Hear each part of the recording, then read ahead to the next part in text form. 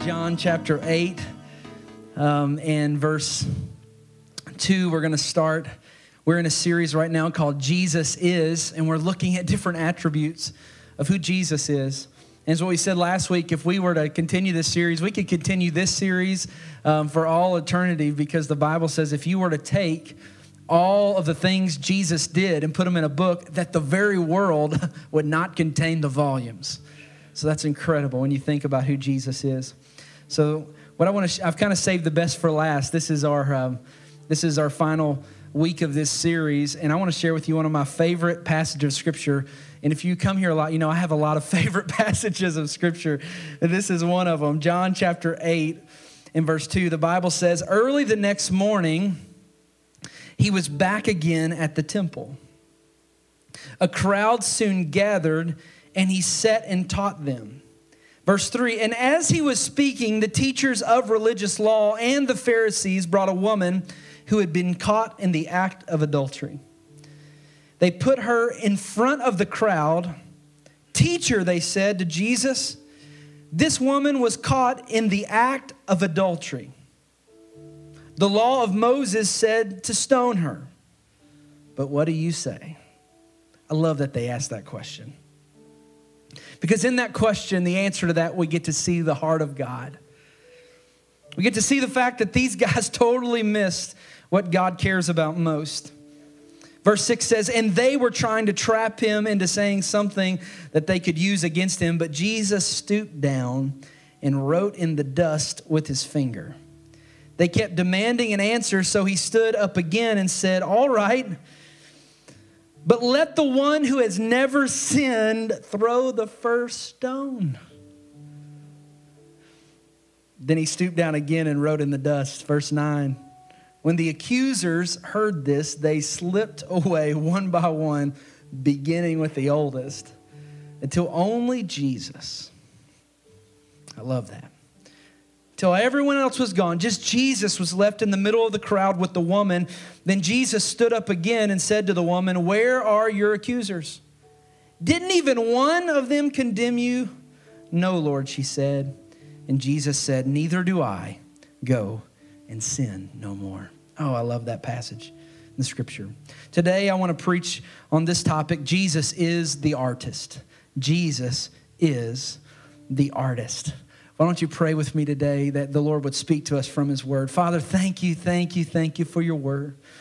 Thank you for your instruction for our lives. Let us see Jesus so clear today. Let us see his majesty. Let us see his glory, his grace, his truth. Let us walk away saying we've been with the Lord. We've been with the Master. Let us see who truly Jesus is in this place and be changed. In Jesus' name we pray. Amen, amen. You can be seated. Since the beginning of time, God has continually sought to reveal himself to us. Through every means available, God seeks to be found in us. So much so that the Bible says that creation itself just displays and speaks of how great God is. So every tree in the forest, every river in the mountains, every aspect of God's creation is trying to show us who God truly is. God's revealed himself in many different ways in the Bible. To Abraham, he was Jehovah Jireh, which means provider. To Moses, he was Jehovah Rapha, which simply means my healer. Joshua saw God as Jehovah Nissi, which means the banner of victory. So no matter what he went through, he knew that God was his victory. To Gideon, God was Jehovah Shalom, which means peace. To David, God revealed himself as a shepherd. To Isaiah, God said he is the Lord of hosts. All throughout the Bible, God reveals himself as the Most High, the Deliverer, the Savior, the Redeemer, the Shield, the Stone, Strength, the Righteous One, Everlasting God, the God of Covenant, God our Rock, God our Righteousness, Wonderful, Counselor, the Mighty God, the Everlasting Father, the Prince of Peace, the Ancient of Days, just to name a few, and my favorite, Friend. God reveals himself all throughout the Scripture to us, but what I found interesting is none of those descriptions of who God is the first picture that we get of him. None of those descriptions is the first way that God shows who he truly is. In the first line of the first word of the first line of the first page of your Bible and is a line that says, in the beginning, God created. The first way God showed us who he is by showing us that he's a creator. That he is someone who creates. Or if you will, he is an artist. I don't know if you've ever thought about God this way. Just look at a sunset or gaze at a morning sunrise. Take a walk on the beach or stand on a mountain summit. Smell the fragrances of the flowers, which join the family of plants that number in the species of billions and billions. The diversity that God created in this world is so incredible. Romans 1:20 says, since the creation of the world, his invisible attributes are clearly seen, being understood by the things that are made. In other words, God says, hey, if you look at the things that I've made, you'll see my eternal power. You'll see my Godhead. You'll see that there is a God that created this world, that if there's something that's beautiful. I had the opportunity to go to the Knoxville Museum of Art a couple weeks ago, and my wife and I took our boys, and there's not one piece of art. There's some really awesome pieces of art in that art museum, and there's not one piece of art that I looked at and I thought, man, that is the coolest accident I've ever seen. Like there's not one thing I looked at and thought, well, that just happened. There must have been an explosion in this place and boom, there's this beautiful painting or this sculpture or this intricately wound, yarn mosaic. I didn't look at any of those and say, well, that's just an accident that happened in this art museum here in Knoxville, Tennessee. No. Whenever I looked at it, I saw the beauty, I saw the creativity, I saw the ingenuity, I saw the purposefulness in every brushstroke and every pen. I saw something that made me say, I wonder who made this. Like someone took some time, someone took some effort, they got materials together, they got a vision, and they created this thing that I am now admiring. How much more when we look at what God has created? How much more when we look at the earth and the world and all the universe that we should see the beauty and think, this cannot be an accident. This has to speak to the fact that there's a designer that has created something, that there is an artist that God has created. Everything we see is from the mind of the artist, God, the divine artist, and from the vision of an artist. You see, vision is what separates an artist from a common man. This past week was a momentous week in my household. My son turned 4 years old, and the same week he became 4 eyes. He got his first pair of glasses. I was in 4th grade when I got my first pair of glasses, but he joined the club and now he has glasses. And it's so funny. We're trying to get him to wear his glasses now. It's like has a band around the back, and I just try to get that band as tight as I can. But he just wants to take it off. He's not used to wearing those glasses. But a couple months ago, he was at preschool and he had an eye test done, and the eye test said that he needed to see an optometrist. He needed to see a doctor and see about getting glasses. And what he took was a vision test. I was thinking about that word today, vision. That it should have been called a sight test that my son took. Because it's very possible to have 20/20 sight, but to have no vision. As a matter of fact, Helen Keller, famous quote of hers, she said this: the only thing worse than being blind is to have sight, but have no vision. Vision makes all the difference in our life. When I look at a blank canvas, I see a blank canvas. When I see a piece of marble, I see a piece of marble. But when Van Gogh looked at a canvas, he saw Starry Night. And when Michelangelo looked at a piece of raw marble, he saw the statue of David. It's all in the vision of the artist. I want to share with you some of Michelangelo's quotes in regards to his vision. He said this, in every block of marble, I see a statue, watch this, as plain as though it stood before me, shaped and perfect in attitude and action. I have only to hew away the rough walls that imprison the lovely apparition to reveal it to the so other eyes as mine, so that to other eyes as mine see it. He said, hey, every time I look at a piece of marble, I see a statue I just see it. It's as clear as day. Nobody else sees it. All I have to do is just hew out the rock so that everybody else can see what I see. That's vision. He goes on to say, every block of stone has a statue inside of it, and it is the task of the sculptor to discover it. He said, I saw, speaking of a sculpture he did of an angel, he said, I saw the angel in the marble, and I carved until I set him free.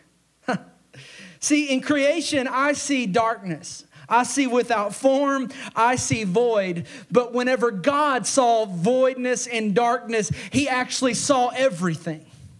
See, God, from the very beginning, he stepped out onto nothing and he saw everything. He stepped out into a blackness, into a void, and in that void, he saw purpose. In that void, he saw beauty. In that void, he saw the Smoky Mountains. In that void, he saw the Pacific Ocean. In that void was the vision of the artist. See, the vision of the artist is the ability to distinguish the extraordinary hiding in the ordinary. The artist can see the extraordinary when everyone else just sees the ordinary. And I want to tell you today that God sees beauty in you. I want to say that again. God sees beauty in you. Other people may just see a raw piece of marble, but God sees a piece of art that's just waiting to be discovered. God sees beauty in you that other people may miss. Jeremiah 29:11 says, for I know the thoughts that I think toward you, says the Lord. So what is God thinking about us? Thoughts of peace, not of evil, to give you an expected end. Jeremiah 1:5 says, before I formed thee in the belly, I knew thee. So in other words, there's not a person in this room that's an accident. God says, before you and I were even born, there was purpose in our bones. He said, before you came forth out of the womb, I sanctified you and I ordained you a prophet to the nation. God sees purpose in your life. God sees your life full of peace. God sees your life full of hope. God sees you as an overcomer. God sees blessing in you. And this may not be what other people see, and that's okay. They're not the artist. God is. And I don't believe there's any scripture or any passage that more clearly shows this than the one that we just read together. Talking about someone that other people had done away with was in John chapter 8 when Jesus is talking about the woman caught in adultery. Let's look at it again, and let's look at it in your notes there in verse 3. Again, it says, as he was speaking, the teachers of religious law and Pharisees brought a woman who had been caught in the act of adultery, and they brought her in front of the crowd. Time out. It was early in the morning, we read. They were in the temple. How do you think these guys found this woman in the very act of adultery? Like, how does that work out, guys? Like, oh, I'm just walking in the middle of the night, and here's a big band of guys. What were they doing? They were setting her up.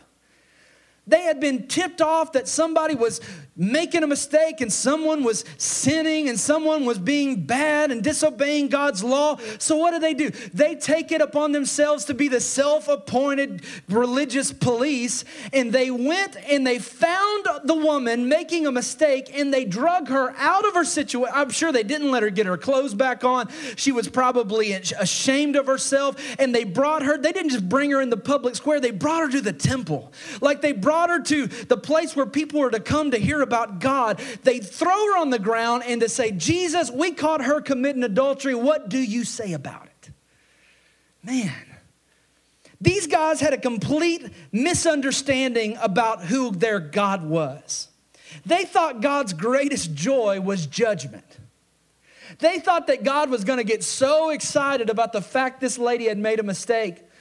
But what we find in Jesus is Jesus was the perfect mixture of grace and truth. You see, grace without truth is not Jesus. If it's only grace and there's no truth to what you're saying, then that's not Jesus. But I want to tell you this, if all it is truth and there's no grace, that's not Jesus either. If all it is you're so wrong and you're going to hell, that's a 2-syllable word where I come from, and if that's all you have, then you don't understand who your Jesus is, because Jesus is grace and Jesus is truth. They thought that they thought they had stopped him. They thought that he was going to that he was going to judge her and he was going to put her down. But grace and truth had collided that day, and this woman got to experience it. Verse 6 says, and they were trying to trap him into saying something they could use against him. But Jesus stooped down and wrote in the dust with his finger. I love it. This is the first point that I want to give you today, is that Jesus stooped down. Jesus stooped down.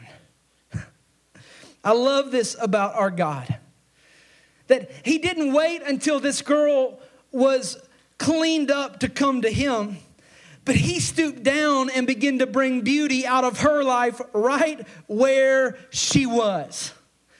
He didn't wait until everything was okay and cleaned up in her life, but he said, right in your mess, I am willing to stoop down, and I am willing to bring beauty out of the mess of your life. The gospel is simply this: God stooped down. John chapter 1 verse 4 says, the word became flesh and stooped down. It dwelled among us. And we beheld his glory, the glory of the only begotten of the Father. What is that? That's a picture of a God who didn't just say, well, I'm just going to cross my arms in heaven, and if you get good enough, then I'll love you. No, it says, right in your mess, I will robe myself in flesh and come. Stoop down to where you are. See, verse 6 says they were trying to accuse him and they were trying to get this against Jesus. Verse 7 says they kept demanding an answer. And watch what he says. He stooped down and said, all right. Anyone who's never sinned, you get to throw the first stone. Don't you love that? See, Jesus doesn't deal with her sin first. He deals with their sin first. Just show you how Jesus thinks about us when we get all high about ourselves and think that we're so much holier than everybody else, right? Max Lucado, one of my favorite authors and pastors, he wrote this. He says, we aren't even good enough to judge another person. Can a hungry person accuse a beggar? Can a sick mock the ill? Can a blind judge the deaf? In any way, in the same way, can a sinner condemn a sinner? Absolutely not. He goes on to say, be careful. The Peter who denies Jesus at tonight's fire may proclaim him with fire at tomorrow's Pentecost. Isn't that good? The Samson who was blind and weak today may use his final strength to level the pillars of godliness and suffering.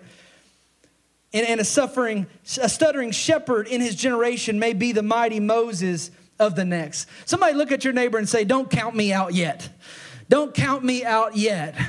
We want to judge somebody when we see them making a mistake. We want to judge somebody and say, look how bad they are. Look how many things they've done wrong. They could never be someone who comes to Jesus. And you don't count somebody out yet, because you don't know how good the grace of Almighty God is. And you don't know how much Jesus will stoop down and care for us in our mess. Romans 5:8 says, but God commendeth his love toward us in that while we were yet sinners, in other words, he stooped down. Christ died for us. Isaiah 59:1 says, behold, the Lord's hand is not shortened that he cannot save. In other words, God's arms and God's hands of love is so long that you may run from God, but you can't run away from. You may run away from God, but you can't outrun God. You may be here today running from God. I want you to know you may run as far as you think you can run, but you can never outrun God, because his arm is so long, because his grace is so good, that all it takes is just a moment of saying, Jesus, I need you. And right there in that moment, his grace is sufficient for you. I love it. People love Jesus. Like People that were messed up loved Jesus. That's what I love about Jesus. All these people whose lives were all perfect and all right and everything, they didn't like Jesus. But the people that had issues, they liked Jesus. I like that because I got some issues. Some of us got issues in this place, and some of our issues have issues. And in the middle of all that, Jesus said, I'm somebody that I'll stoop down. Here's the second thing I want to share with you today is Jesus got his hands dirty. I love it. They're accusing her, and it's the most beautiful picture. Jesus gets down, and instead of listening to them, he just begins to write on the ground. What a picture. Pastors, preachers for hundreds of years have speculated what Jesus was writing in the ground. I believe he was doing something that was showing the world what he was really doing that day. He was putting his finger to the dirt and bringing beauty out of it. Jesus was getting his hands dirty. You see, that dirty ground was a good picture of that woman that day. Her life was dry. Her life was broken. Her life was formless. But when Jesus looked at her, he did not see a life worth stoning. He saw a life worth saving. He saw a canvas made of dirt just waiting for the finger of an artist to write on it and to bring beauty and purpose. I want to tell you today, Jesus is not afraid to touch your dirty life. This is not the first time he got his hands dirty. God still creates his greatest works of art from canvases that are made of dirt. That's what he uses to make beautiful things out of. I love the Bible, I love the Word of God. It encourages me, honestly. It encourages me. I have Bible verses, different parts of my house, under my visor of my truck. I keep Bible verses because they encourage me, and I just love it. I feel excited sometimes whenever I'm down. I'll look and read the Bible. I'll read the Scripture. But there's one Scripture that honestly does not bring me much joy or much comfort. It's Genesis chapter 2, verse 7, and I put it in your notes there at the bottom. It says, the Lord God formed man of what? Of the dust of the ground and breathed into his nostrils the breath of life. I'll be honest. This verse does not encourage me. What did God say? I created you from dirt. God says, you're nothing but dirt. You ever get a moment where like you feel like you're doing like you feel like you're doing really good in life and you feel like you're awesome and you're amazing, you want to get prideful? Just read Genesis chapter 2, verse 7. God says, you're nothing, but I brought some with you. I just want you to know how awesome you are. Right here. How awesome I am. Dirt. I got a problem with that. He created the streets of heaven with gold. Why couldn't we have been made out of gold, right? Of all the materials that God chose to make us out of, he said, hey, I want to make you out of, drum roll, please, Gabriel, Michael, dirt. That's what I'm going to use to create these people. Think of it. We all came from dirt. Think of all the things that you do for your dirt. This morning, you washed your dirt. At least I hope you did. You put deodorant on your dirt. You put clothes on your dirt. Think of all the money you spend on your dirt. Ladies, you manicure your dirt. You pedicure your dirt.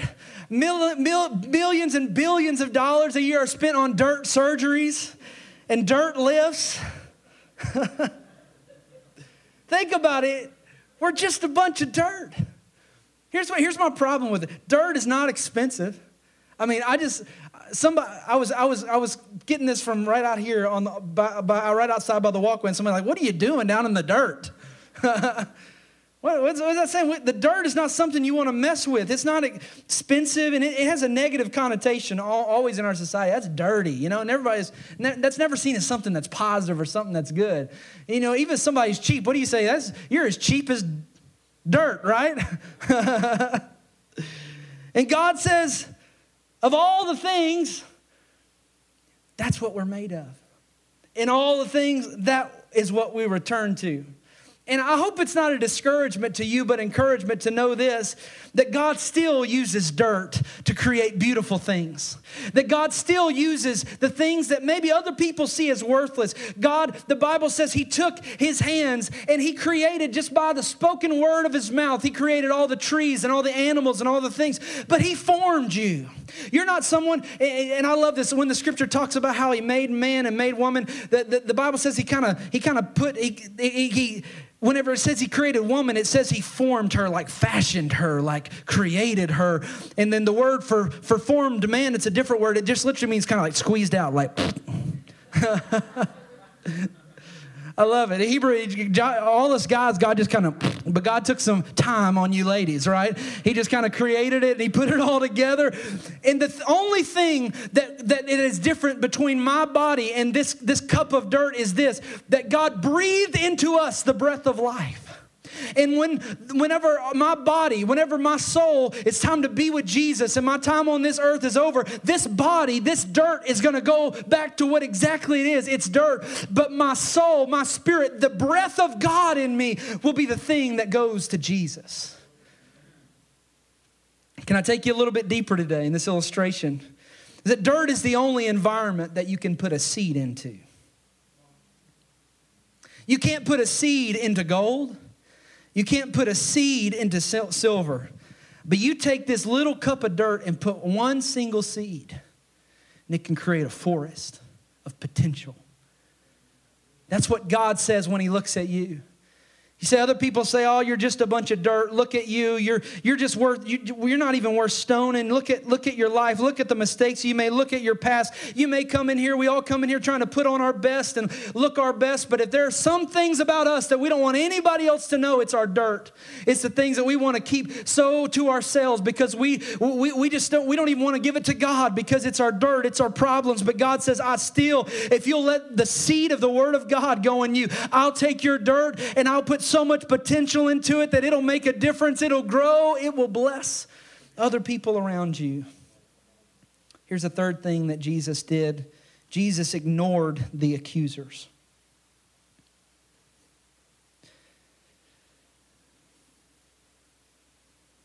They're all saying she deserves to die, and He just ignores them. Doesn't even listen. Satan is called the accuser of the brethren in Revelation chapter 12, verse 10.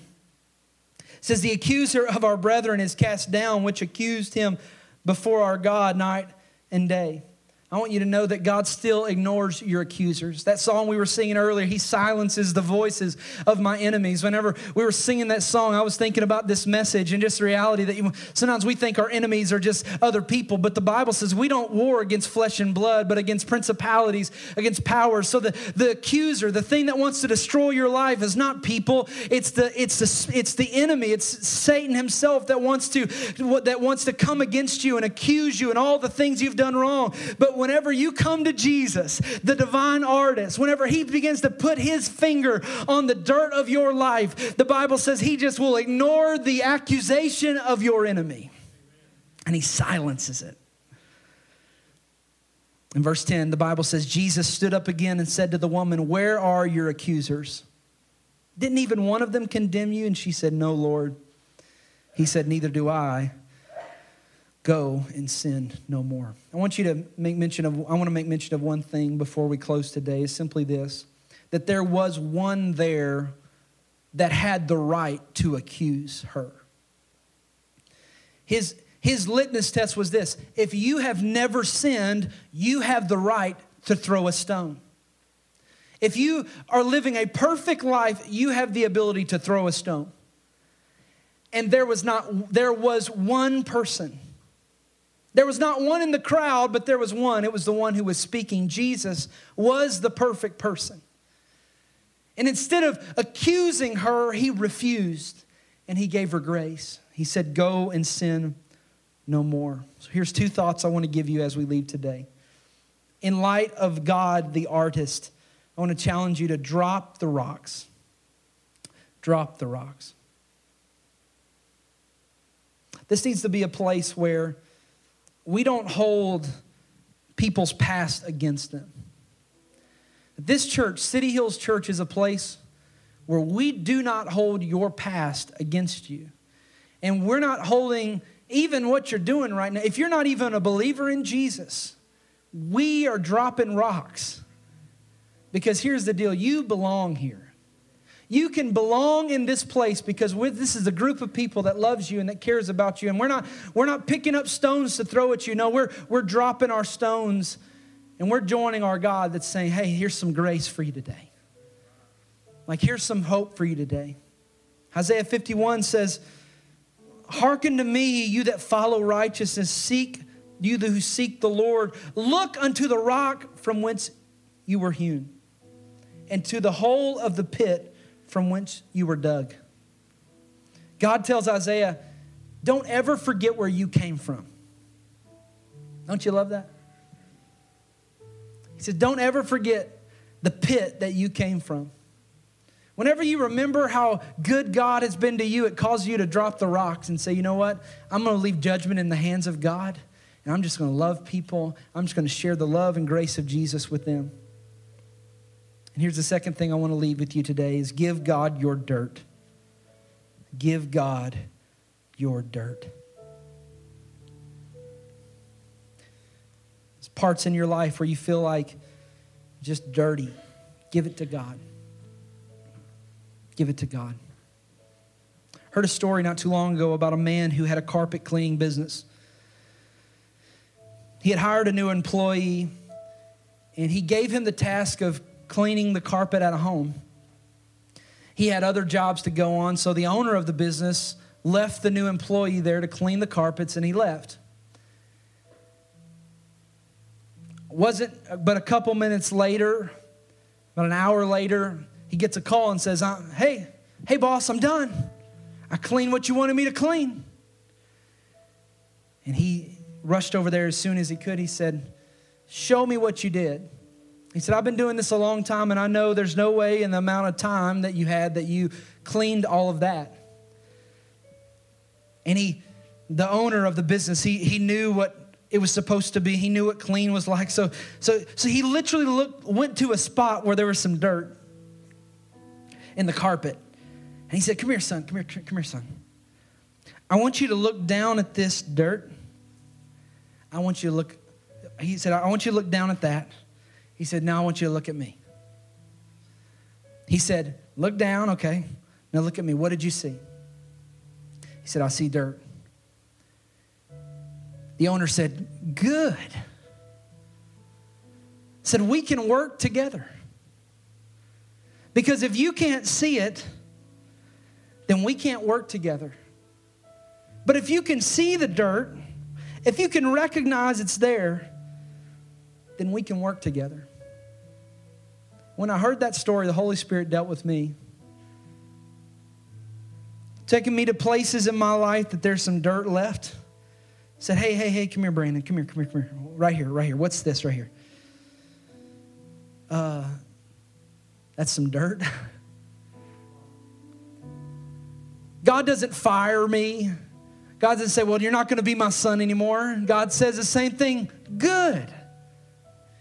We can work together. Because as long as you can see it, then I can help you with it. But if you can't be real enough to deal with it, then I can't help you. 1 John 1:8 says, if we claim we don't have sin, we're only fooling ourselves and not living in the truth. But if we confess our sins to him, he is faithful and just to forgive us of our sins and to cleanse us from all unrighteousness. Every head bowed, every eye closed. I want you to ask a question to the Lord right now. Just simply say, Holy Spirit, what are you speaking to me right now in this message? Holy Spirit, where's the dirt? Where's that in me? Where's that troubled past? Where's those questions? Where's that in my life? Put the searchlight on me, Holy Spirit. What are you speaking to me? I want to pray for you. Thank you, Lord, for your word. Thank you, God, that you're an artist. Lord, that you still paint on canvases of dirt. God, that right there in the middle of our brokenness, your grace and your mercy is so sufficient. God, that you're so full of, you're so ready to help us. God, you're not like those Pharisees that are so quick to judge us, but you're so quick to forgive us and to say, hey, go and sin no more. This is a brand new start. This is a brand new opportunity for you to walk with me today. I pray that you would help us, the dirt, in Jesus' name, in Jesus' name.